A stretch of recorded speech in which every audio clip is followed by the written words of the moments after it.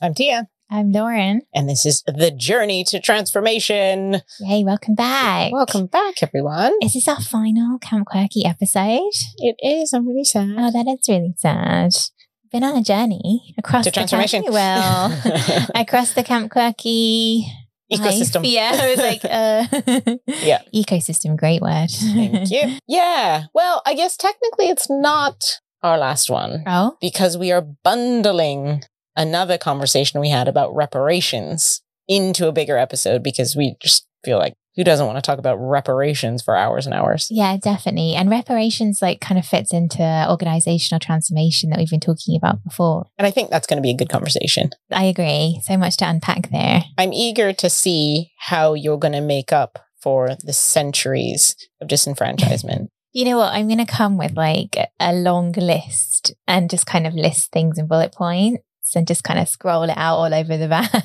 No, I'm going to come with a long list. Yeah, but I'm also going to read what I could do. And then maybe you can have a checklist thing and check it off. Right. I like the idea that you're going to do the work and then I'm going to check, because I feel like so often in these conversations around reparations, it's black and brown people having to do all the work of saying what they want or how it's going to work. So exactly. I like it. I'll do the work. I'll bring the list and then give you some nice coloured pens and you can just kind of check through it. Okay. I can tell you right now that pistachio gelato is on that list. Okay. I mean, homemade or... Okay, Tia's looking at me like that was a given. Damn. Well... I will say to listeners that cooking is not my strong point. So that's why I'm hesitating. It will be gelato jelly, probably. Gelato jelly, pistachio jelly. That's a new thing, a new hybrid. Yeah. Okay, so maybe I'll just seek that out from someone else. Nice. Okay, so who did we talk to in this conversation? So this is the lovely Lindsay B, CEO, HBIC of Quirky Campers and its related initiative, Camp Quirky. And how great was it to be able to sort of capture her perspective on her thought process behind building the whole festival? It was really cool. Yeah. I really love it when people aren't afraid to talk about hard stuff. And that's one of the things that I really admire about Lindsay is that, first off, the conversation that we had that's recorded is about half an hour long. We were speaking to her for an hour before that, before she'd had her coffee. I think she'd kind of walked over to say hello to us and we just roped her into a conversation about racism. As in our pajamas, potentially. Well, it's a festival. Everyone's in their pajamas. It's the great setup. It's the costume. It's the outfit of the times. And I really love being able to have these conversations that are, sometimes they're awkward, but I love an awkward moment. So it's just nice to have those. And it's nice to hear people reflect on the awkwardness or the discomfort or the challenges in a really real, authentic way. And that's why I just loved that conversation. I totally agree. And I recall from that conversation, me and Lindsay kind of cringing a lot because she brought up a lot of the discomfort that we don't often talk about when it comes to race, whiteness, diversity. And I have the same feeling that it was just really refreshing to hear those points come up. And also she said in that, when we were having the conversation, that, there's an awareness that she's part of the system. And sometimes that even acknowledgement, I think, is lacking in a lot of the conversations we have around this in our consultancy work too. So that again was really, really great. And I think we could have carried on talking for a lot longer than we did on all of these things. I really want to caravan with her and just talk about, I just want to watch the two of you stew in your white guilt because it's hilarious. Yes. Not for you guys, but it's really fun to watch. I mean, I do think of that as a kind of entertainment and therefore as a kind of reparation to me. So nice. Okay. Yeah, I'll continue to cringe in those conversations. I think whenever we're talking about reparations, we should be thinking about things that are of value to the person.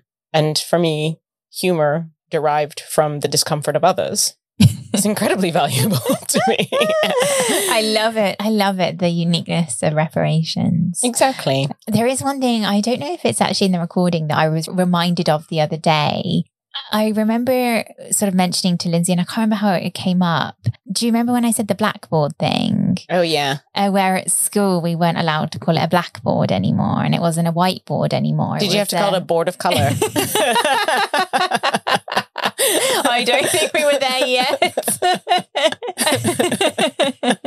It was like a chalkboard and an interactive board. And I just remember thinking that and mentioning it to Lindsay, and Lindsay being like, oh gosh, yeah, I've forgotten that. And then in my head, I was like, there's no wonder we just have struggled to have these conversations when right back in the education system, we couldn't talk about race, or we couldn't mention white, black, or anything that was associated with race.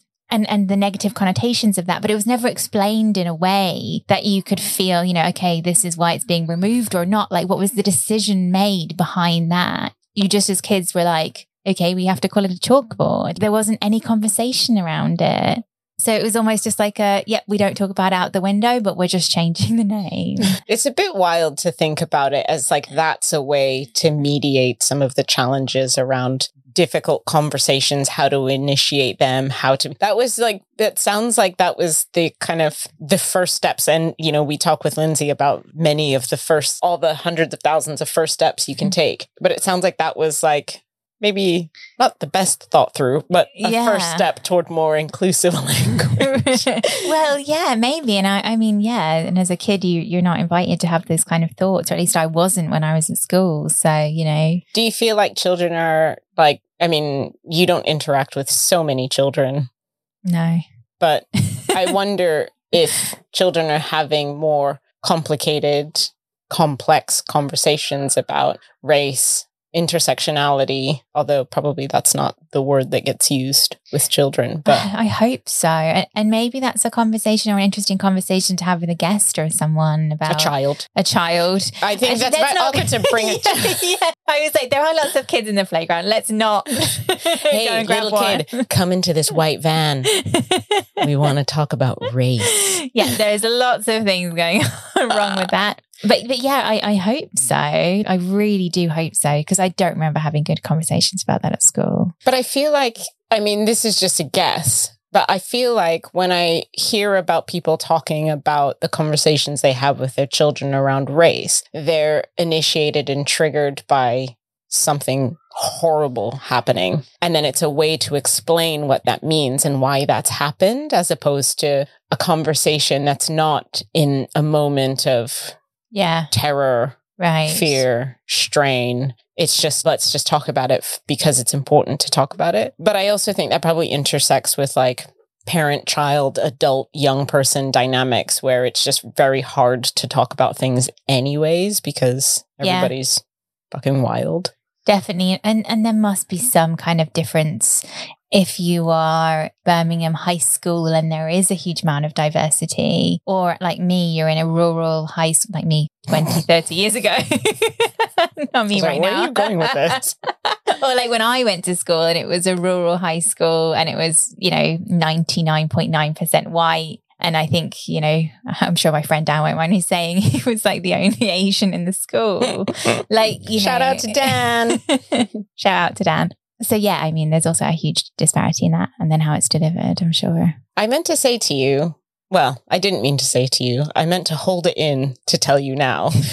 Oh, that's advice from the podcast show. Well yes, done. Thank you. Sorry, go on. So for everybody, we went to the London podcast show, and because, our podcast is growing, we're growing, we want to learn more, we want to get better, we want to make sure that the content that we're producing is good. We had some amazing conversations that we're looking forward to taking forward in our work. One of the pieces of advice that they gave is when you've got two hosts is to keep stuff from each other. So now Lauren and I don't speak in person.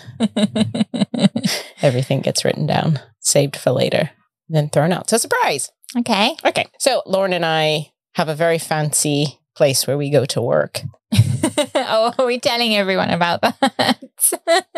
But I have to say, in terms of co-working spaces for two people, it's the most affordable one, which is why we chose it. How weird is that, though? It's weird. Okay, another conversation, but that's weird. Yeah. But anyways, I was sitting there doing my work, and there were three women having a conversation and they were like, yeah, but if we only have like 3 or 4 Black people, then we need to look at how that's a percentage of the total number of employees. And maybe we need some LGBTQ plus people in there. And so they were just having this crazy conversation. And I was like, what is going on? And so I leaned over and it was an interesting conversation overall. Like they were having, I was sat there with this group of people for like 3 hours before I got involved in this conversation. Obviously, I could overhear. Were they white? One was white.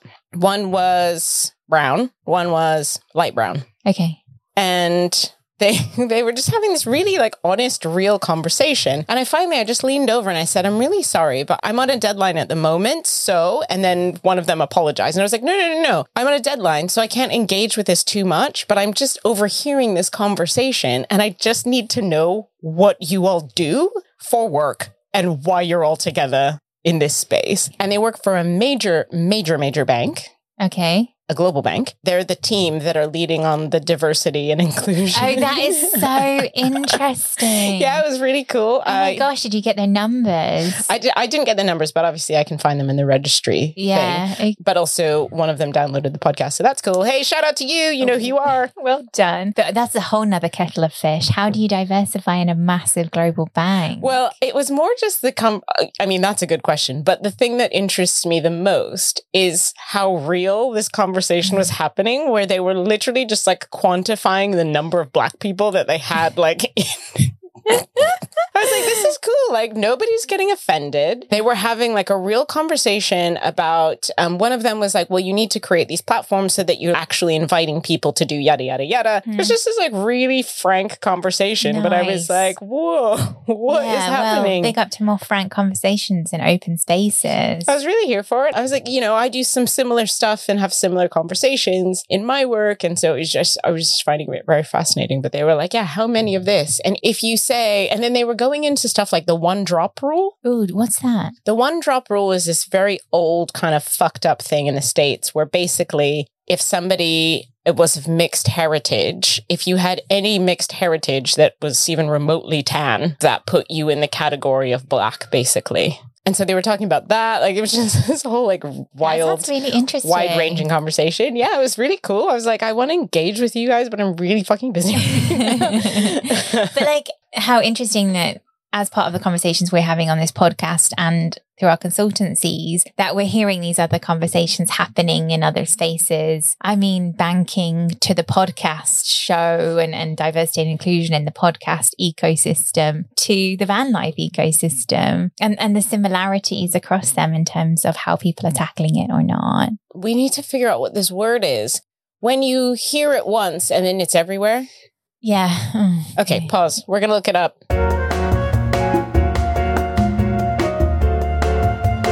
Excuse my pronunciation, but it's the Baader-Meinhof phenomenon, aka the recency bias or frequency illusion. It's a situation where something you recently learned about suddenly seems to appear everywhere. The good news is that now this is in the podcast, so we just have to remember which episode we said it in, because I always want to refer back to this and I always forget what it's called. Yeah, okay. Committing it to memory or re-listening to this episode. Yeah, okay. I've committed to memory that it is in Lindsay B's episode. Okay, maybe there's something to that. Like maybe we're just noticing it a lot more. Yeah. Because we're having these conversations a lot more. It's just top of mind. But did you say frequency illusion? So it's not actually real. It's an illusion. Yeah, but isn't that the thing? Like, it's not real. You just happen to notice it more. It was always going to be there anyway. So it's about the noticing, not the frequency. Yeah. Okay. It's called a frequency illusion. So I think you think it's appearing more, but actually it's not. It was just always more. Yeah, it was always. But even if you're noticing it more, does that not still interact with the frequency of you noticing?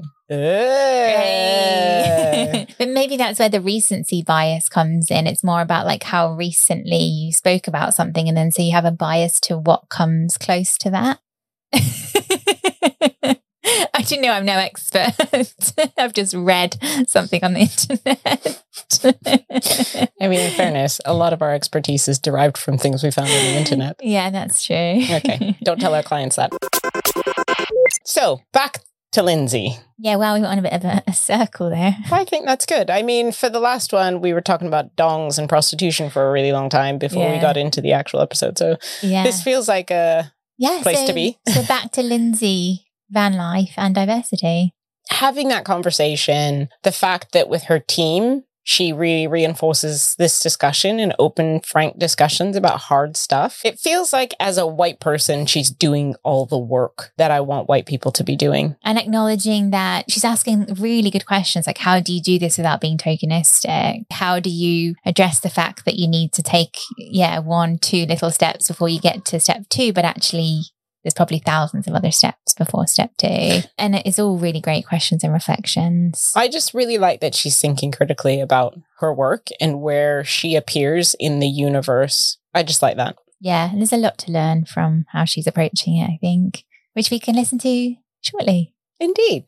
So this is Lindsay B of Quirky Campers. I'm Tia. I'm Lauren. I'm Lindsay. So talk to us about diversity, inclusion in van life, because there's a lot of white people here. And one of the things that we love is the Diversify Van Life UK tent, which we think is a really, really special, different, unique initiative. How did you get here? Tell us everything.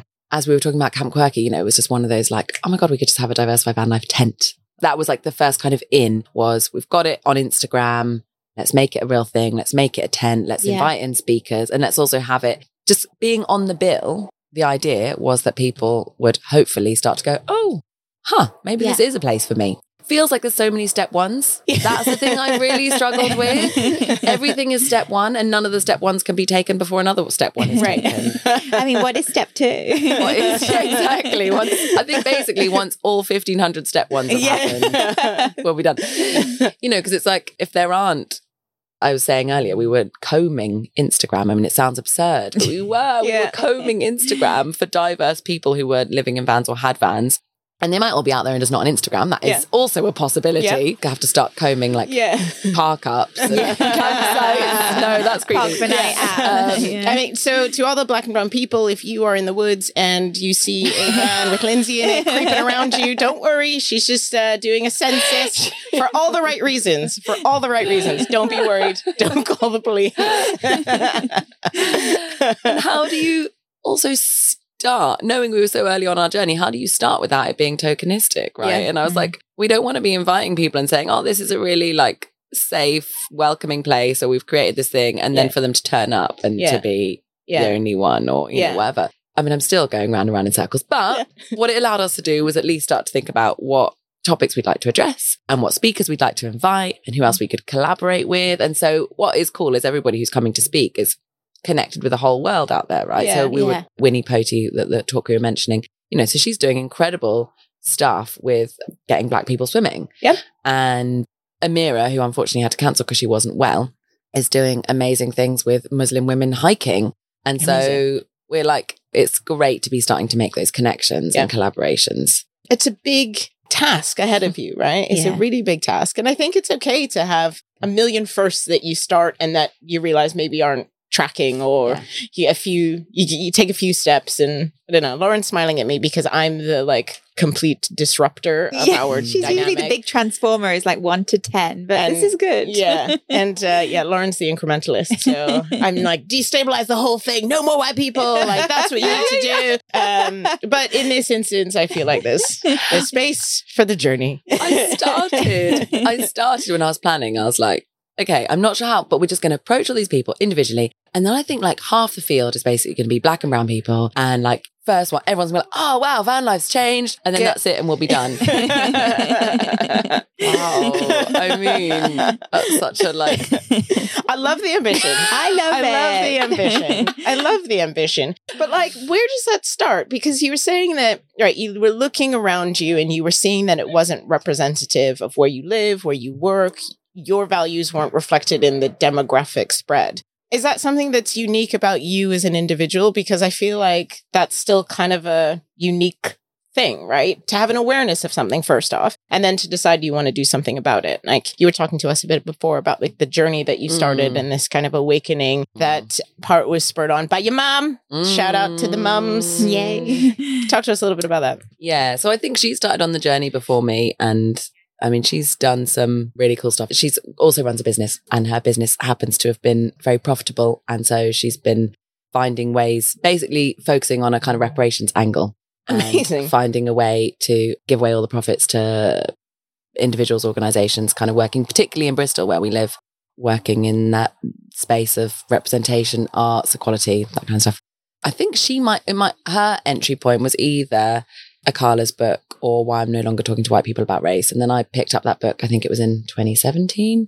And it was so eye-opening. And I'd always thought that I was like, basically, I mean, it's the classic thing. I was somebody who was not racist. And that was the book that made me realize I was racist and turned me into an anti-racist. And after reading that book, you know, just this whole journey is so full of like classic white people things, isn't it? I was like, oh no, this is wrong. I'm going to fix it. Yeah, I've been there. Oh, I feel so guilty and I want this discomfort to go away. Lindsay and Lauren are vibing on the discomfort. Yeah, like really feel the cringiness inside me. Oh my God. And how can I prove that I'm not like the other ones? That was a really big one. And so they're racist, not me. Yeah. And like, I mean, literally like wanting to just let individual brown people know I'm not racist. I'm not like those ones. Anyway, so there was We're just approaching people at the supermarket. Look, I promise, they might be racist. I'm not. It's okay. Practically. I love this. I found myself just grinning at black and brown people, just like, oh God. Meanwhile, they're like, that white lady is crazy. Crazy. And I'm slightly scared. And I might just tell security. I probably shouldn't be admitting any of this out loud. I love it. I What a love these journey. honest reflections on the journey. So much of the journey was about sitting on my hands, actually, and sitting with the discomfort and going, if anything I come up with now is going to be baseless, right? It's going to have no foundation. Yeah. I have to come to terms, first of all, with the fact that this is not going away tomorrow. Second of all, with the fact that I am part of this system and structure. And then third of all, the other thing I was talking about earlier, that whatever I try and do, I'm going to get it wrong 100 times. And I'm going to have to be able to sit with the shame of that and the pain of that and the discomfort of that. And until I'm ready to do that, I can't do anything, right? Because the worst thing is if you try and do something, you get it wrong, you get called out and then you get defensive. And it's like, that to me seems worse than, I don't know, doing nothing. Yeah. So I had to get to that place first. Not that I'm there necessarily, like it's still excruciating. I'm done. I'm finished. I'm complete. That's a dangerous place to be. I want to meet a white person that's like, I'm done now. I want to meet that person. Yeah, so that was like the first very long part of the journey.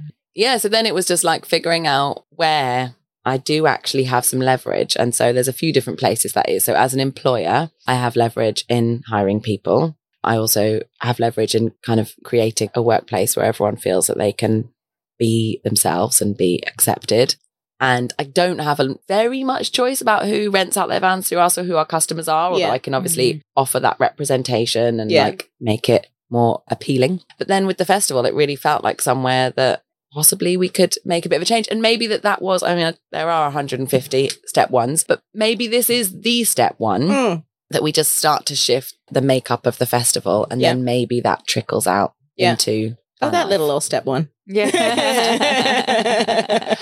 I know, but I'm really like, you're like, wow, this is a sea of white people. I'm like, but there's so many brown people here. Haven't you noticed? This is when I walk through, I'm seeing more than I expected. And I am counting, I'm keeping track. But then there was somebody and I was literally like, counting. Yeah, I'm actually counting. How many are we on? I've counted 8. No. I've counted 8. I could tell you about more than 8. There's probably more. But I've counted 8. But then there was one who yesterday I was like, I can't tell because it's far away and I don't have my glasses on, but that could be the same one I counted yesterday.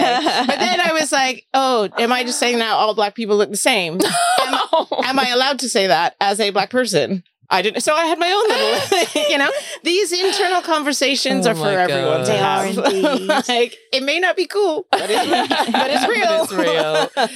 It's so real. And as I was saying to you earlier, like me and Lauren, this has been an agenda for the longest time. And so we sort of have a little huddle and we're like, but did you see that couple over there? And like, did you see that guy? And we had a black guy leading the yoga session, which felt like... we went. Yeah. It's amazing. Yeah. Normally, really cool. I don't like to see a bunch of white people circled around a black person, but in this instance, I thought it was really good. I was like, look, they're all, he's captivating the audience. And they were so quiet. Did you notice that? Yeah. They were just quiet and listening and doing what he said. Very cool. But as a brown person at this festival, how have you felt sort of coming here and integrating with van life? Yeah, I feel really good. I think that the thing that people want to talk about is the van. So like that's your universal starting point. And I don't think in average normal society you have a thing like that, because like if white people walk up to me and start trying to talk to me about stuff, I'm like, what do you want? Get out of here. Scat. But in this instance, you have a kind of common passion, which means that almost so many things are broken down from that. So like all the barriers to normal everyday interaction that you'd have in a different place are kind of gone here, which is fascinating from a cultural perspective as well, because all of the things that I notice as an American living in the UK about like British society and British people all immediately have collapsed. For example, lovely British couple were just chatting to me earlier and they were like, oh, you should come and like go and take a shit in our van because we've got this incinerator. And I'm like, this is just the weirdest dynamic. Like as an American, I'm like, yeah, okay, that's, yeah, fine. But I'm like, well, how is this happening? Like, I don't really associate these things with like British life, British people. But there's something about, I don't know what it is. And this is the thing I really want to get to the heart of at some point, is there's something about van life culture where like everybody's just really chill and open and want to chat to you. And like, if I walked up to people, so we've got a sign on our board, we've got a board here. And one of the questions that's on the board is, what's your guilty pleasures do you have in your van? And if I walked up to somebody on like the high street and just was like, hey, what guilty pleasures do you have in your house? We get smacked. But here I was just walking up to people and asking them, and they were telling me, and genuinely telling me stuff. And I was like, random people. It's amazing. But maybe it is because you're opening your home, literally. You're being like, here's my home. Yeah. Look at it, And is this what we need in everyday society? Do people just leave their front doors open? I mean, I've tried it. It's working great for me. And so Lindsay's address in Bristol is... But it's, I don't know, I feel really welcome. I don't feel I'm attuned to awkwardness. One, because I thrive off of it. Two, I want to create it. I want to like take it. It fuels me. And I just don't feel any of that. I don't feel that. I feel like, we've been walking by and have people just say, oh, come and join us. People are having their campfires. And even when I'm walking around by myself, normally Lauren walks around with me and I feel a little bit of a layer of protection. Thank you. So usually if I need a question asked, I'm like, Lauren, go ask that question. I'm like, it's the least you can do. You owe me. Go ask. But, just walking around having conversations with people, it's just a really amazing environment. Yeah, I love it. And it's hard. Like, it's hard not to be really effusive and really emotional about it because I don't see black and brown faces in the outdoors. I'm an avid camper. I love being outside. I rock climb. I hike. I love being outdoors. And I think it's just such a restorative place.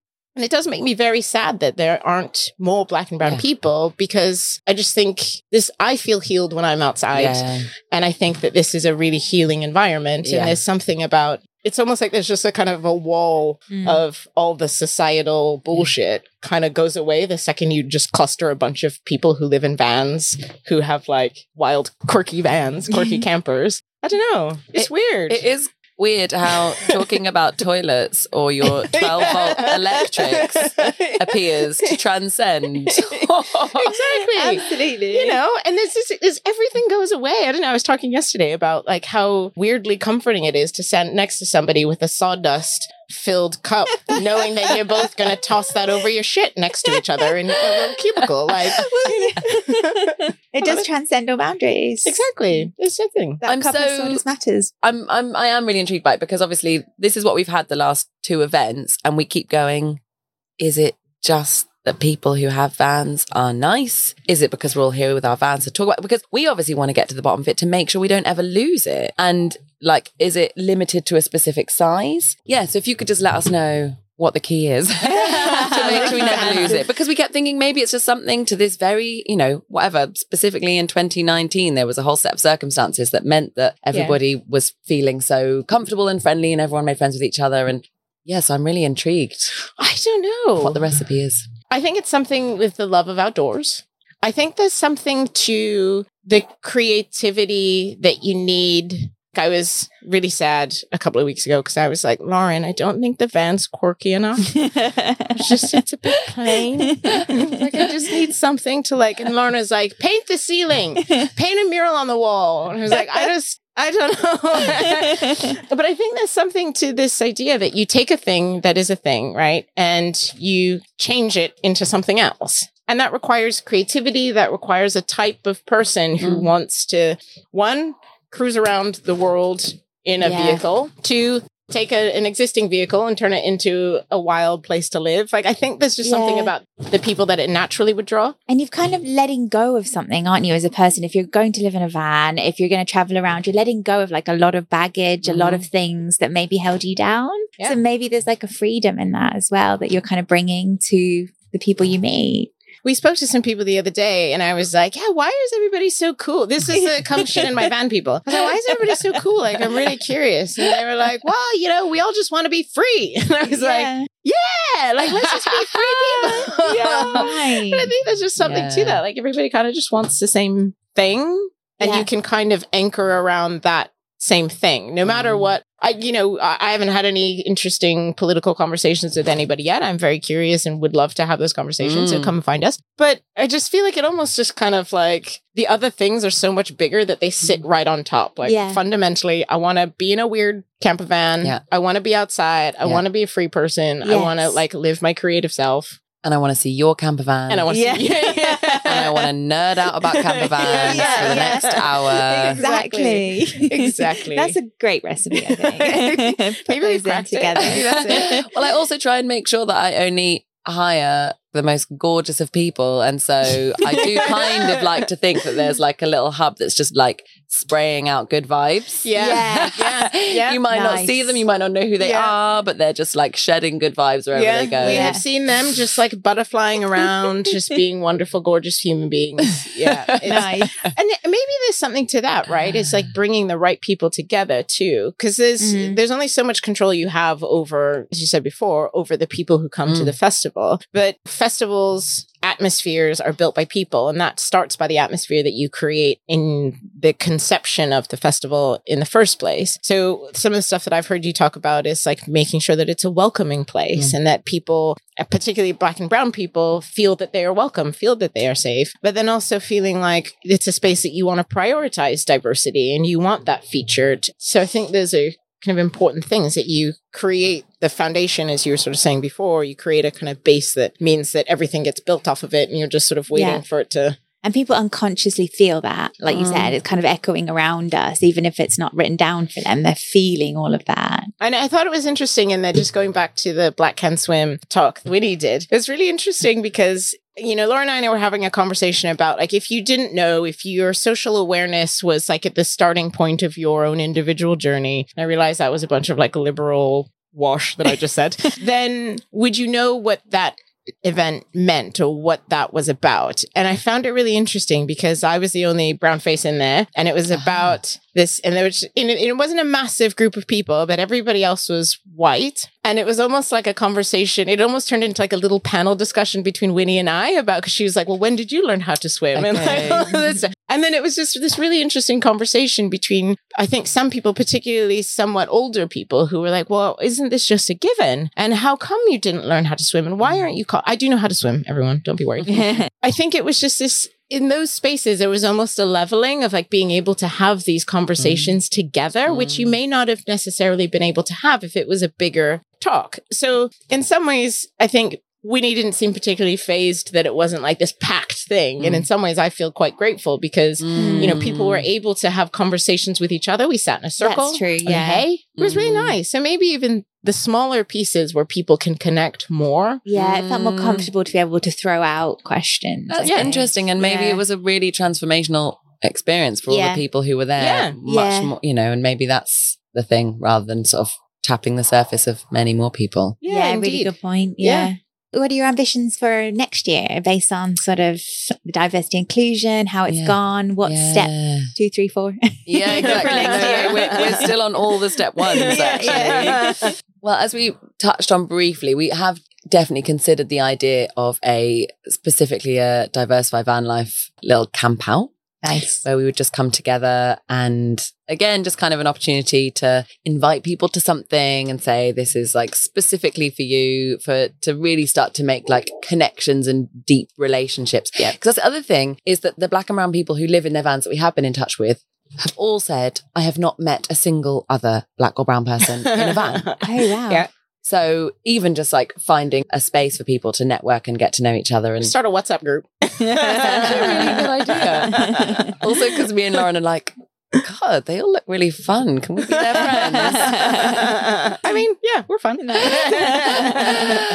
So that's one thing. And then, next year, I mean, I haven't even processed what has happened yet this year. So there's so much of that to do. I just want to see so much more diversity, and to do, as I was saying, we've kind of tried to make sure that we integrate it into everything, but there's so much more to do on that. So that would be the key thing. But I would also love to have, at some point, maybe, I guess you always say the goal would be that we wouldn't have a Diversify Van Life tent, right? Because the whole festival would be so diverse. But that is a way down the future. So I'd like that tent to be packed around with loads of great speakers. Yeah. I want it to be also like a really sort of social space where people are gathering throughout the weekend and making those links and connections that they can then take out into life. So they're planning a convoy or a meetup or whatever. But that it's just, I mean, it's a visual thing. I want it to look different. I want it to look different. I want it to look mixed. I want it to look more representative of the rest of well, I was going to say the rest of the UK, maybe not the rest of the UK, the rest of Bristol, at least Bristol, where I come from, where we have a mix of people. And I think that there's just, I think that ambition is a really beautiful one. I mean, you know, I haven't done the research on this, but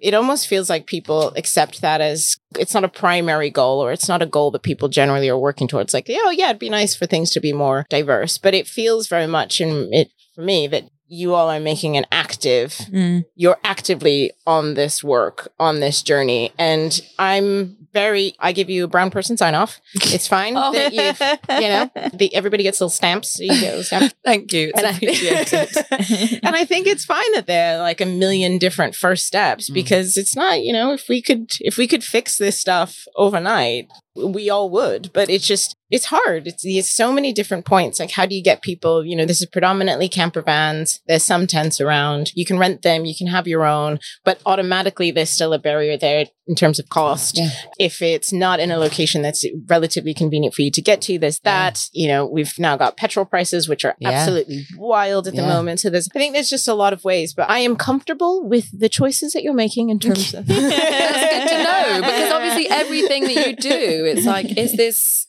this tokenistic? Is it, I don't know, is it exploitative? Is it creepy? Well, when you were looking through the window of the van earlier, I didn't want to say anything. But I think, I don't know what's happening. Maybe I'm spending too much time with Lauren, but am I starting to get to a place where I'm like, okay with a little bit of like tokenism as a way to getting to something bigger? Like, does everything have to be like a little bit, is every first try just a little bit superficial because you don't know or you're trying to figure it out? And is that okay? Like, how can you have like intentionality and deep, meaningful action off the bat if that's not like, I don't even know that I could do that. And I live in this life. Like, I don't know that. Yeah. I mean, it's kind of like the representation bit. Does that come first? Like having, one Black person on a panel to get to a more meaningful place. And we don't want that to be the end point. Yeah. So maybe that's the difference between it being tokenistic and not, as long as that's not your end goal, right? Yeah. Okay. And maybe also because that's not the only thing that we're trying to do. Yeah. I mean, if we literally were like, okay, we've got one Black person speaking, so that's cool, we're done. Off your checklist. We've done diversity. Diversity, smashed it. So basically we're being tokenistic, but in loads of different places. So I think when you add it all together, 10 tokenistic actions equals 1 authentic action. That's a good measurement. I've said it here. It's in the world. Stamp of approval. Yeah. So I think we just, and like you say, the having of the conversations is so important. So long as we never feel like we've done enough, maybe that's okay. Yeah. I think maybe if feeling like you're always having to do more, can do more, want to do more, maybe that's it. Yeah. Maybe it's just the energy that you bring into it. And I think that's one of the things that I really admire in terms of you as a boss, is that you're, one of the things that we talk a lot about is leadership and how important it is for leaders to set the tone and set the space and, create and cultivate environments where people can talk about it, feel comfortable talking about it, feel comfortable saying the wrong things and being awkward around it. Like I have people in my life who say some wild shit to me and I'm like, okay, that's a little bit of a racism. So let's just take one step back and just talk about that for a second. And just having like spaces where it's open to do things like that without judgment. Because, I know it's hard for you guys. I know it's hard. You're well-intentioned. You're good people. You want to be good white people. And I know it's so hard. I know it's really hard. I get it. I see it. I see the struggles. Yeah, but you bring a humility to it. And as you said before, you're prepared and you know that you're going to fail at it. And I think that's so admirable as a leader, right? Yeah, absolutely. If we see so many leaders with egos that just cannot accept the fact that, they might fall off a cliff. So yeah, okay. Yeah, I mean, me and Lauren had to have that conversation early on where, because we were having all these open conversations about race, I was like, I know I'm going to get it wrong. I know I'm going to say the wrong thing. And I just really need you to know that it's okay to call me out. And that when you do call me out, I might really wish it away. And I might spend time internally justifying it. But I won't put that on you. And that is a decision that you can actively make. I can be like, I'll go and do my processing elsewhere. And I will learn something from it, even though I know it will be excruciating. Because you can't pretend that it's not going to be excruciating either. And she was like, oh no, I don't think you will, like I think you've really educated yourself and you're not going to say something racist. I was like, I'm definitely going to say something racist. Like it's just going to happen. Let's just accept that now and make sure we've thought about the next steps. Yeah. Because there is, you can't start without being prepared to be wrong. Like there's just nowhere to go then because then all you're doing is trying to prove that you've already got it, and then you can't grow, and then you can't try things out, and you can't make mistakes. It almost makes it too far to fall then. Like if you're just like, I'm done. And you can never walk back from that place. And I think, one of the things that I really like about what you said is just about being comfortable in the shame spiral. And thank you, Brene. Exactly. We talk a lot about Brene Brown. Thank you. I think that's really hard because it's being comfortable, being uncomfortable, sitting in shame, sitting in fear and uncertainty. It's a really admirable place because one of the things that I always hear is well, nobody's perfect. Like, well, I'm not asking you for perfection. No. We had a very similar conversation the other day. I'm like, you need you to be perfect. I just need you to not be a dick. And if you are a dick, just to hear me when I say, look, you're being a dick and it's not cool. And that's it. Like, it's like the simplest thing. But I think being able to just be like, it's going to feel fucked up in me and it's going to feel painful and uncomfortable. And I'm going to process that out of sight. Yes. Yes. That's where you go do it, white people. Exactly. I've really enjoyed this conversation because I feel like you're doing stuff that I want a lot of people to be doing. You're cultivating environments where it's safe, it's comfortable for people to be wrong about race, to be uncomfortable about race, and to ask and to be open. And I really like that. And I love that you've got this ambition about creating a festival that's for everyone and that you're actually taking steps to do that and big active steps. And it's hard. I don't know. I can't give you any answers to this. Sorry. I know that you came here. You're like, there's Tia. She's brown. Help me. She'll tell me what to do. I think that you're doing all of the stuff that we would want to see. It's just now about how other people are brought into it. And, now is the work of the other people as well, because you can't create spaces as much as you want. If you build it, they will come is nice to say, but that doesn't necessarily mean it, because now there's some structural pieces that I think have to do with things that are bigger and broader than what Quirky Campers and Camp Quirky is and can be. But I like the fact that you're making really concerted, strong steps intentional. as a team to open the space to people. It's great. Thank you. Absolutely. That really means a lot. Means more coming from me than from Lauren. Yeah, I don't really care what Lauren thinks about it, to be honest. It's all about what Tia thinks. I'm telling you, it's stamps. Actually, I'm going to carry around a sticker book, I think. Just as brown person approved. Yeah, exactly. Oh, well, I'm often giving Lauren like hall passes too, because I think one of the things that you struggle with, which I find hilarious, and you probably find very challenging, is the extent to which you can challenge Black and brown people when you don't agree with them. Yeah, that's a complicated one because it's because it's not just there are other things, race, gender, other things I might disagree with, but the race that intersects with that, then how do I challenge that in a space? Whereas I'm like, Lauren, it's fine. They're being stupid. Just because they're brown doesn't mean you need to defer to them. I mean, that's a super awkward place to be. Yeah, it's another journey.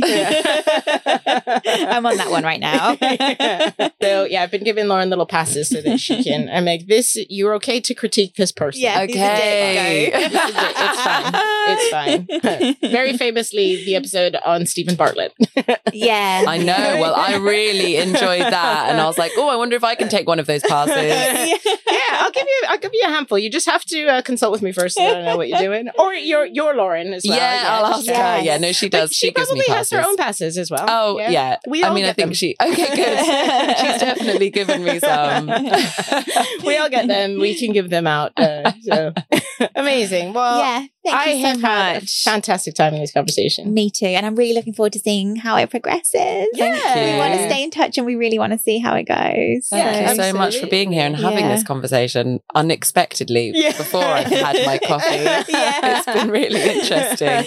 And I really appreciate you having me talking through my awkwardness and yes, we love it. All of my embarrassing moments in this journey and where we're hoping to get to. Amazing. Great. Thank you. Well, I'm Tia. I'm Lauren. I'm Lindsay. And this has been The Journey to Transformation, the Camp Quirky edition. Bye. Bye. Thank you for listening to this week's episode of Journey to Transformation. Leave us a 5-star rating and a written review wherever you're listening to this podcast. Journey to Transformation is written and edited by us, Tia Rogers and Lauren Burrows. Our music comes from Praz Canal.